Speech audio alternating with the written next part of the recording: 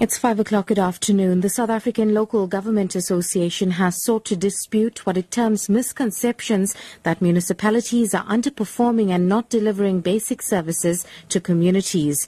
The association says over 50% of municipalities have obtained clean audits during this term of office, with the number of disclaimers and adverse audit opinions halved since 2009. The association's chairperson, Thabo Manyoni, says they're confident that the support initiatives to the 278 municipalities will yield substantial progress when the Auditor General releases the 2014 municipal audit outcomes later this year.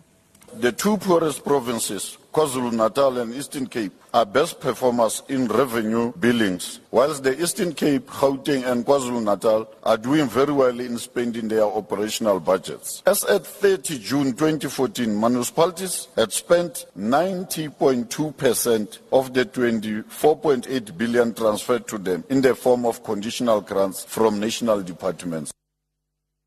Eskom says load shedding is expected to last until around 10 this evening. The power monopoly earlier today announced stage 2 load shedding nationwide starting at 4 this afternoon. It says a number of generating units went down. Eskom has urged consumers, including large companies, to cut down on their consumption of electricity.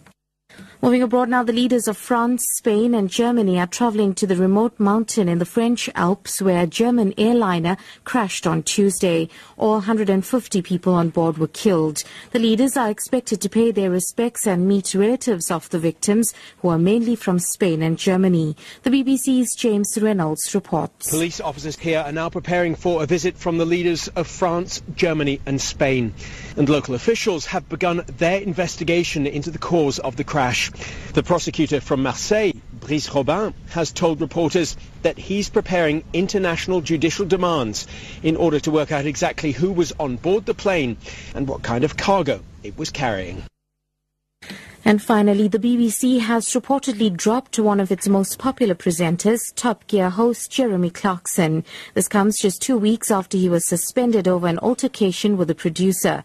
The Guardian reports that Clarkson will not have his contract renewed when it expires at the end of the month. Channel24.co.za says Clarkson's suspension sparked nationwide debate, with Prime Minister David Cameron among those weighing in on the Maverick presenter's side.